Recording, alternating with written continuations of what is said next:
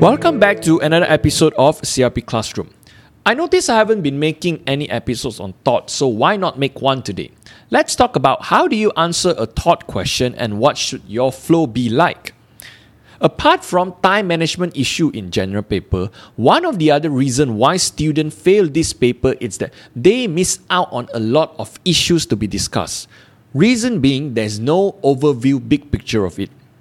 Very often in TORT question, there are issues on preliminary matters such as the jurisdiction of court, limitation, parties to sue, etc. You know TORT is a civil matter, so obviously you will have basic civil matters, so use whatever knowledge you learn in civil procedure.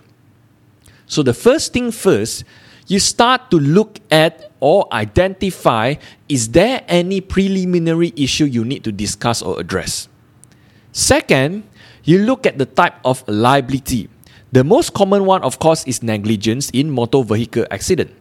But that's not the only one. Look at any other possible liability. Sometimes you have a few different parties with different type of liability you need to discuss.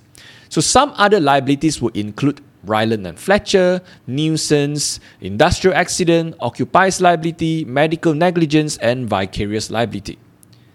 Third, you look at any defense available, for example, contributory negligence as per your Section 12 of your Civil Law Act, such as drink driving, running across the road without looking at traffic, etc. And the fourth and lastly, then only you look at what damages you can claim. Too often, students overly emphasize on damages and miss out a lot of facts in a question.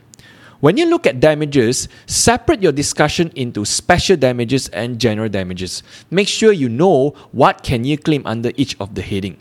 And in recent years, there's another third heading apart from special and general damages, that is aggravated damages. Most likely you will see this claim under medical negligence issue. So in conclusion and summary, first you must look at any preliminary issues you need to discuss.